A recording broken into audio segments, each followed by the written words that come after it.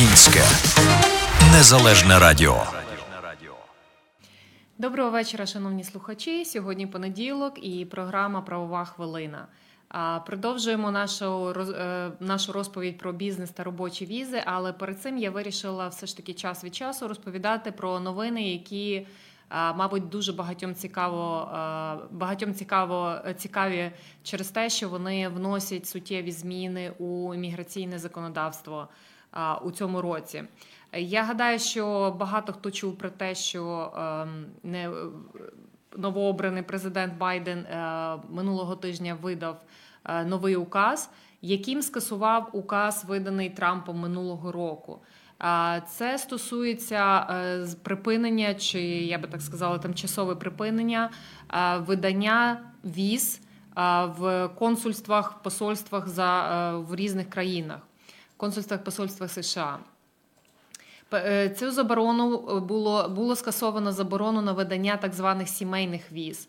Якщо ви пригадуєте, минулого року колишній президент Трамп видав указ, яким зупинив видачу віз практично усіх, включно навіть для тих, хто виграв грін-карту. І це було великим розчаруванням для багатьох людей. Я маю на увазі грін-карту через лотерею. І з тих 55 тисяч, які виділяються щороку віз людям, які виграли в лотереї на грін-карту, було насправді видано близько 20 тисяч, а 30 тисяч 25, а 30 тисяч так і не було видано, і, можна сказати, вони пропали, їхня дія була закінчена. Але справа в тому, тим, скасувавши цю заборону на видання віз, тому що дуже багато зависло справ по воз'єднанню родичів, не тільки через грін-карту, але також по воз'єднанню сімей. В тому числі Байден і надав розпорядження відповідним фахівцям розглянути варіанти, яким чином можна було би все ж таки частково компенсувати ті невидані візи з минулорічної грін-карти. Поки що це тільки буде проводитися такий моніторинг, аналіз, як це можна зробити, яким шляхом. Чи це люди будуть, переможці минулорічної лотереї, будуть переподавати заново на візи свої аплікації, чи просто введеться якась додаткова оплата, і ті люди, які подали, зможуть їх отримувати. Наразі це питання розглядається, тому що це торкається багатьох моментів самої процедури, і, звісно, це так не може вирішуватися дуже в швидкий спосіб. Але нам вже відомо, що президент надав розпорядження чи посольствам, консульствам починати видавати сімейні візи. Тому тим, хто має подібну справу, варто сконтактувати з посольством у Києві і дізнатися, що там відбувається. Слід зазначити, що цей указ поширився, як я вже сказала, тільки на сімейні візи. На жаль, він не торкнувся всіх інших. Тому заборона, яка була продовжена аж до 31 березня цього року, вона залишається в силі. І всі, хто збиралися і планували звернутися в посольство і в консульство з якихось інших приводів, поки що повинні почекати або до 31 березня, або, можливо, ще буде якийсь новий указ і звільнять, так би мовити, в лапках ще якісь візи. Це те, що з новин. Тепер я би хотіла повернутися до розповіді про бізнес та робочі візи, про які я розповідала у попередніх епізодах. Як ми говорили минулого разу, точніше я розповідала про H1B візу, будемо чекати все ж таки на те, хто виграє цю лотерею. Це буде відомо досить швидко, вже на кінець місяця. З 24 лютого можна було вже відкривати онлайн-аккаунти, щоб бути готовим, а подавати на H1B візи можна буде з 9 березня, як ви пам'ятаєте, я розповідала минулого разу, перепрошую. Уявімо, що, наприклад, не вдалося все ж таки виграти H1B візу лотерею. Що ще міграційне законодавство пропонує людям, які хочуть приїхати і працювати в Америці, заробляти гроші, вести бізнес. Одна із досить цікавих віз, на мою думку, це є віза для інвесторів, для людей, які мають якісь певні кошти, готові вкласти їх у підприємницьку діяльність в Америці, не тільки для того, щоб отримати візу, але й для того, щоб, як то кажуть, заробити, для того, щоб досягати успіху в царині бізнесу. Адже підприємливих людей серед українців так само вистачає. Йдеться про так звану E2 візу, яка дозволяє людям, інвесторам, готовим зробити серйозний фінансовий внесок в будь-яку певну підприємницьку діяльність, отримати візу і приїхати сюди і працювати, розвивати свою справу. Переважно це стосується вихідців з певних країн, які мають так звані тріті, тобто такий своєрідний договір про співпрацю, про обмін підприємницькими, так би мовити, ресурсами з США. Одразу скажу, що Україна ходить в цей список країн, і дуже багато європейських країн входять в перелік оцих країн, але, наприклад, Росія чи Білорусь, вони не входять. І тому вихідці, громадяни тих країн не можуть подаватися на цю візу. Якщо ви маєте українське громадянство, ви можете подаватися. Отже, що це вам дає? Це вам дає можливість жити в США, працювати в США спокійно, заробляти на своєму бізнесі. Ви можете з цією візою подорожувати. Ви можете залишатися на цій візі досить довгий час. Вона має таку специфіку, хоч вона видається на 2 роки, але поновлювати її можна безкінечну кількість разів. Ви можете привезти сюди свою сім'ю, свою дружину, своїх дітей до 21 року.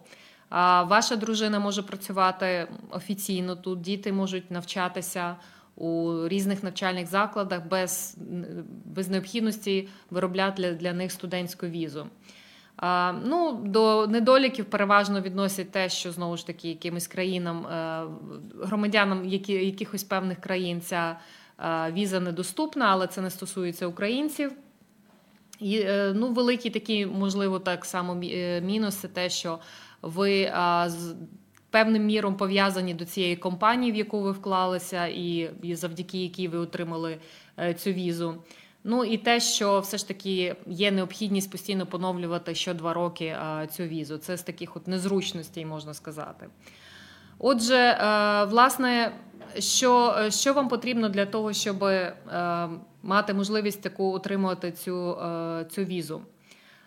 Одне із найважливіших умов, оскільки вона називається інвестиційною візою, є те, що ви повинні бути готові зробити суттєву інвестицію, суттєвий внесок фінансовий у певний бізнес. Власне, багато якихось ведеться дискусій про те, якою це повинна бути сума. Вважається своєрідним таким автоматичним правилом 100 тисяч, але насправді це $100 тисяч, уточнюю. Але насправді це зовсім не обов'язково. Є багато випадків і велика практика для того, коли ці візи схвалювалися людям, які вносили менші внески, тому що бізнес був менший.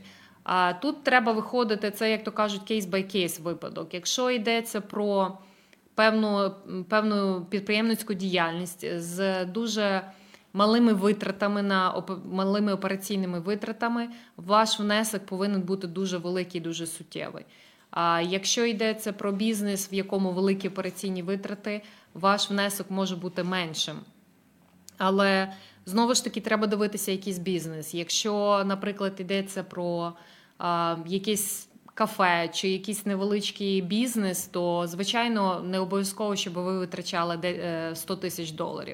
Так само витрати на бізнес можуть бути різними залежно від того, де це підприємство чи цей бізнес знаходиться. Тобто, якщо йдеться про Чикаго, це одні гроші. Якщо це йдеться про якусь сільську місцевість на півдні Іллінойсу, це зовсім інші кошти. Тобто, однозначної цифри сказати не можна. Так само ви можете відкрити свій бізнес задля цієї візи або купити існуючий, тобто зробити великий внесок в нього. Тобто це може бути і стартап, це може бути вже розвинений бізнес, в який ви просто хочете зайти. В будь-якому випадку внесок повинен бути суттєвим. Також важливо показати, що ваші кошти, коли ви їх несете, вони залишаються під ризиком, під так званим ризиком. Що це означає? Ви повинні довести те, що ви не можете безборонно забрати ці кошти назад. Це зрозуміло чому. Тобто, якщо бізнес не вигорить, ваші кошти так само постраждають. Тобто ви повинні показати, що ви є справжній реальний інвестор, для того, щоб не було зловживань для тих, хто хоче отримати цю візу, і просто для вигляду якісь гроші вкласти, а потім їх забрати.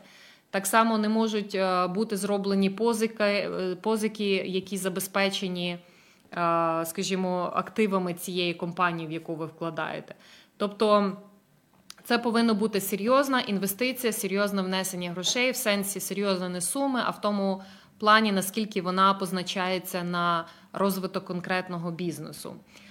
Зрозуміло, що постане питання, окей, я ці гроші вкладу, а мені візу з якоїсь причини не дали. Це слушне питання, для цього існують escrow-рахунки, ви вносите тоді кошти, і вони залишаються до тих пір, поки не буде ухвалене рішення по вашій візі. Якщо не склалося, ці кошти будуть вам повернені. Так само і з купівлею реально існуючого бізнесу. Звичайно, коли ви купуєте, ви ризикуєте грошима, ці гроші можна покласти на ескро-рахунок, щоб хтось у вас їх не забрав, якщо вам не дадуть візу. І ви зможете їх з часом повернутись, якщо у вас складеться все з власниками існуючого бізнесу. Важливо розуміти, що це повинна бути реальна компанія, реальний бізнес, не якийсь бізнес-привид. Для цього, звичайно, збираються відповідні документи, це все повинно демонструватися, доводитися імміграційної служби, що ця фірма існує, що вона виробляє якісь товари, що вона надає певні послуги. Тобто, наприклад, це може бути ресторан, це може бути якесь торгове підприємство, медичний офіс, будь-який, як то кажуть, будь-який вид підприємства, який можна тільки придумати. Так само важливо, що ви вносите цю інвестицію серйозно, ви реально хочете цим займатися бізнесом. Тобто, якщо ви купите землю, на якій не можна нічого збудувати, на яку не можна розвивати, використовувати в бізнесі, просто для того, щоб зачепитися, звичайно, вам не повірять, і ви свою справу довести не зможете. Також важливо показати, що ваш бізнес заробляє достатньо коштів. Тобто, якщо ви вкладаєте в так званий маргінальний бізнес, тобто, що коштів виробляється достатньо тільки для того, щоб утримати вас як інвестора і вашу сім'ю, так само ця справа, скоріше всього, завершиться не успішно, невдало. Тому вам треба показати, що там буде зароблятися більше грошей, ніж на ваші персональні доходи, що ця компанія робить якийсь серйозний внесок в економіку США. Окрім того, якщо, наприклад, ви не є основним інвестором якогось підприємництва, ви можете себе подавати як працівника цієї компанії, в яку ви інвестуєте. Але це повинна бути якась дуже серйозна посада. Звичайно, це може бути або керівна посада, або якщо ви є якимось вузькофаховим спеціалістом з чогось. Наприклад, ви є медик, лікар чогось, або ви є якимось інженером і ви маєте якісь спеціальні знання. І тому ви можете, як то кажуть, внести не тільки кошти, але так само і свої уміння. Ви повинні показати, що у вас ваша частка як власника повинна дорівнювати не менше 50% цієї компанії. Або, наприклад, якщо ви є керівник, то ви маєте бути керівник так би мовити, найвищого гатунку. Також на цю візу може подаватися, як я сказала, на працівника. Це дуже важливо, щоб цей працівник, на якого подається E2 віза, E2 віза, повинен бути громадянином тієї самої країни, тобто в даному випадку так само українцем. Він так само Так само працівник повинен бути не, скажімо, не сабконтрактор, він повинен відповідати юридичному визначенню працівника. Тобто це найманий працівник у відповідності до законів Америки. І, звичайно, треба буде доказати про те, що цей працівник вам необхідний для цього бізнесу. Рекомендується, це не є обов'язковою вимогою, але рекомендується подавати бізнес-план, щоб показати це логічно, щоб показати, як буде розвиватися ваш бізнес, тому вартує підсилити свою справу бізнес-планом. Отже, як ми вже говорили, ця віза видається на 2 роки, і ці 2 роки можна поновлювати дуже багато разів. Ви можете це зробити в такий спосіб, що ви можете виїхати за межі кордону і потім повернутися назад, тому що, в принципі, імміграційне законодавство дає офіцерам прикордонної служби право видавати автоматично поновлену і цю візу. Тобто, якщо у вас закінчується, ви можете виїхати, повернутися в країну, і вона у вас знову поновлена. І так ви можете робити дуже багато разів. Або подаватися, знову ж таки, своєї країни через посольство. Але, звичайно, ви можете подавати, якщо йдеться про подання через свою країну, я зауважу, що для порівняння рекомендується досить часто, щоб подавати на цю візу все-таки зсередини країни, тому що посольства досить часто мають трошечки вищі вимоги для доказів тих, хто подає на цю візу, аніж коли ви подаєте саме тут. І ви можете так само подати на цю візу, якщо ви міняєте свій статус. Дуже багато людей, скажімо так, приїхали сюди там у розпал пандемії, подали на подовження свого перебування. Наприклад, приїхали по туристичній візі і потім питаються, чи можемо ми, наприклад, приїхали, подивилися, в них є якісь кошти, ці кошти можуть бути для вас прийти у вигляду подарунку чи у вигляду позики. І, скажімо, володієте ви цими коштами, і у вас є зараз легальне перебування. Це дуже важливо, щоб у вас було легальне перебування, скажімо, туристична віза, яка видається на півроку. Дуже багато нюансів пов'язаних з поданням на продовження цього терміну, але так само ви з цієї візи можете, власне, подаватися на і цю так само. І що про це говорить? Знову ж таки, я казала, коли ви подаєте всередині, міграційна служба стає більш толерантною і, наприклад, не вимагає таких великих сум, як, скажімо, якщо б ви йшли через консульство. Деякі консульства в деяких країнах дуже суворо ставляться і дуже високі вимоги ставлять. Крім того, ще які плюси – це доказовий матеріал. В принципі, це, напевно, швидше мінус. Доказовий матеріал повинен бути серйозний. Ви вже тут, у вас повинно бути зібрано достатньо матеріалів, тому що, повірите чи ні, але в консульствах на місцях є своєрідні обмеження стосовно кількості сторінок.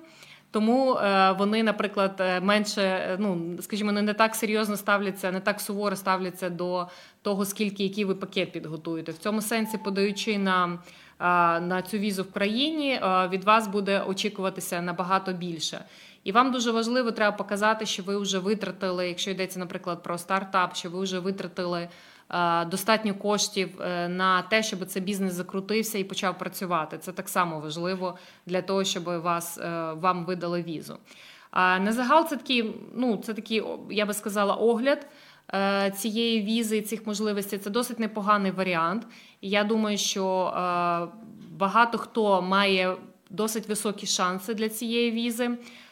Для цього вам треба просто зорієнтуватися стосовно своїх коштів, стосовно того бізнесу, в який ви могли вкласти, чи яким би ви могли керувати, чи оперувати. Але на загал шанси, в принципі, є непогані. Як я вже казала, це залежить від конкретної справи. Я також збираюся з цієї програми ввести таке нове правило, нову традицію. Це якісь певні конкретні поради, як у відповідь на ті питання, які до нас надходили, чи коли ми щось спостерігаємо по практиці. За останній період часу в нас все частіше Звертаються клієнти, і ми працюємо з них. Є такі кейси, які пов'язані, це йдеться про сімейні справи. Тобто виходять заміж за американця чи одружуються з американкою іммігранти, які приїхали свого часу, там, скажімо, по туристичній візі. Як ви знаєте, одруження з громадянином чи громадянкою Америки дає дуже багато привілеїв, дуже не те, щоб привілеїв, а, скажімо так, бенефітів. І дуже багато прощається такому іммігранту чи іммігрантці. Тобто проблема тут навіть не пов'язана з, скажімо, якимось там відсутністю за певний період часу, відсутністю легального статусу. Ми стикнулися зовсім з іншою проблемою. Люди подаються на візу, скажімо, туристичну в Україні, коли вони виїжджають. Вони там пишуть різну інформацію в аплікації. Досить часто думають, так, тут ми напишемо, що я заробляю дуже багато, я напишу, що я тут заміжня, не заміжня, а там приїду в Америку і там вже якось буде. Я одразу попереджаю, що це дуже неправильне мислення, тому що життя по-різному складається, потім ці люди зустрічають інших людей, вони укладають інші шлюби. І коли приходить час для воз'єднання сім'ї, приходить час для сімейного інтерв'ю, офіцери починають виймати записи з тих подань на туристичну візу чи з тих інтерв'ю, які вони мали при виїзді. І досить часто ці люди, ці іммігранти, навіть не пам'ятають, що вони тоді сказали, написали, і для них це великий шок. Я хочу сказати, що зараз така з'явилася тенденція, що офіцери все більше почали розглядати, особливо коли вони бачать якийсь шлюб, все більше почали розглядати оту первинну історію вашого прибуття в Америку. Тому, якщо ви, наприклад, збираєтеся виїжджати по туристичній візі, чи нещодавно це зробили, і у вас є в планах взагалі легалізуватися через шлюб, чи в якийсь інший спосіб, я дуже вам рекомендую пригадати те, що ви говорили на інтерв'ю, те, що ви заповнювали в аплікації, пам'ятати, де ви працювали, яку зарплату ви вказували. Тому що вам прийдеться це все підтверджувати, і будь-які неспівпадіння можуть обернутися проти вас, тому що це дуже серйозна справа, це буде розглядатися як місрепрезентація, тобто як свого роду обман, і дуже важко довести, правду кажучи, дуже важко довести потім в апеляційних процесах, що ви не мали нічого поганого, ви, може, щось не пам'ятаєте. Наприклад, жінка подає на туристичну візу, виїхала, все нормально, не перевірила, що їй там позаповнювала. Дуже багато українців заповнюють через туристичні агенції, через якихось помічників, через якихось юристів. І там було представлено, що вона заміжня, хоча вона вже була на той час розведена. І вона виходить заміж, заново подається на воз'єднання, і тут ця помилка, в принципі, виявляється, тому що коли вона виходила заміж за американця, вона доклала свідоцтво про розлучення, яке було датою набагато раніше, ніж вона подала на туристичну візу. Це що означає? Це означає, що вона збрехала при поданні на туристичну візу. Інший іммігрант, наприклад, подав на туристичну візу, написав якісь місця роботи, якусь зарплатню, він цю інформацію не зберіг, не пам'ятав, робіт було багато в різні часи, виїхав сюди, одружився, потім показав іншу інформацію, пригадав, що пригадав, і тут прийшов на інтерв'ю, думаючи, що його будуть розпитувати про його стосунки з новою дружиною. Його не питають жодного з цього приводу питання, не ставлять, натомість починають розпитувати, де він реально працював, скільки він заробляв. Людина не пам'ятає, людина не чекала, що так станеться. І, звичайно, починаються якісь, як вам сказати, знаєте, придумування, не те, що ви придумані, намагання згадати, що ж було вказано в тій першій аплікації. Тому ми дуже застерігаємо, по-перше, пам'ятати і зберігати якісь записи стосовно того, що ви вказуєте, коли ви подаєте на візу. Ні в якому разі ніколи не брехати. Зрозумійте, що все це зберігається.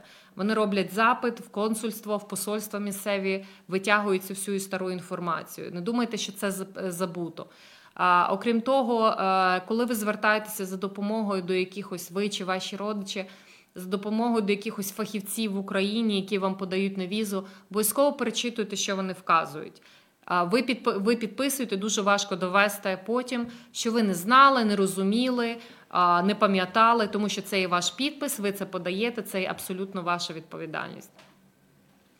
Ну і після кількох програм звернулася з таким питанням, чи можна подаватися на грін-карту після того, як подали на продовження, скажімо, на продовження вашого статусу, чи почекати, поки продовжать, і тоді подавати.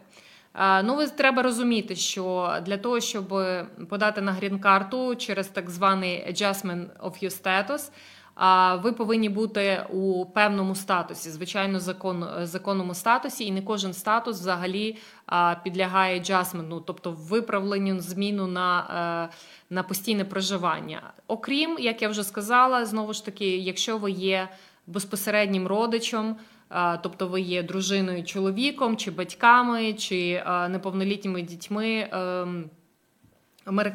американського громадянина чи громадянки. Це так званий immediate relative, найближчі родичі. Тоді ви можете подавати, і, в принципі, ваше навіть перебування поза статусом може пробачитися. Досить багато, хтось думає, окей, я продовжу собі статус, подивлюсь, чи мені продовжать, і тоді я вже буду орієнтуватися. Зовсім не обов'язково, бажано не чекати дуже довго. Треба розуміти, що коли ви подаєте на продовження статусу, і вам його дають, якщо ви прожили 6 місяців, ви завчасно подали на продовження статусу, і чекаєте, у вас закінчується дозволене перебування, і ви чекаєте, коли вам вирішують справу про статус, ви не накопичуєте нелегальне перебування. І от прийшов якийсь час, і вам цей статус дали. Таким чином, з того моменту, коли вам дали статус, до того моменту назад, коли ви на нього подали, вважається, що ви перебували легально. Якщо за цей період, якщо вам відмовили, то так само цей період вважається, що ви перебували нелегально. Тому, звичайно, не чекайте довго для того, щоб подавати на от якраз коригування статусу. Але враховуйте дуже багато нюансів. По-перше, правило занадто швидкого подання на шлюб. Не подавайте у перших 30 днів, коли ви приїхали до Америки. Я колись розповідала і обов'язково повернуся до цього правила 30 днів. Бажано все ж таки почекати, тому що вони дивляться дуже прискіпливо, і потім важко доводити, що ваш шлюб справжній, не імміграційний. Якщо ви подали одразу після прибуття туристом в країну.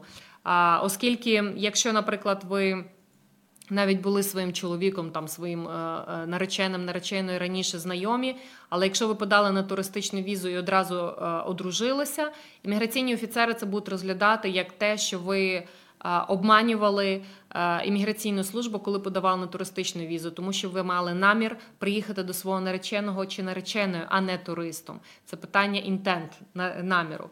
Так само треба брати до уваги те, що у вас могли бути ще якісь проблеми, які могли зробити вас, в принципі, таким, що не кваліфікується на легалізацію.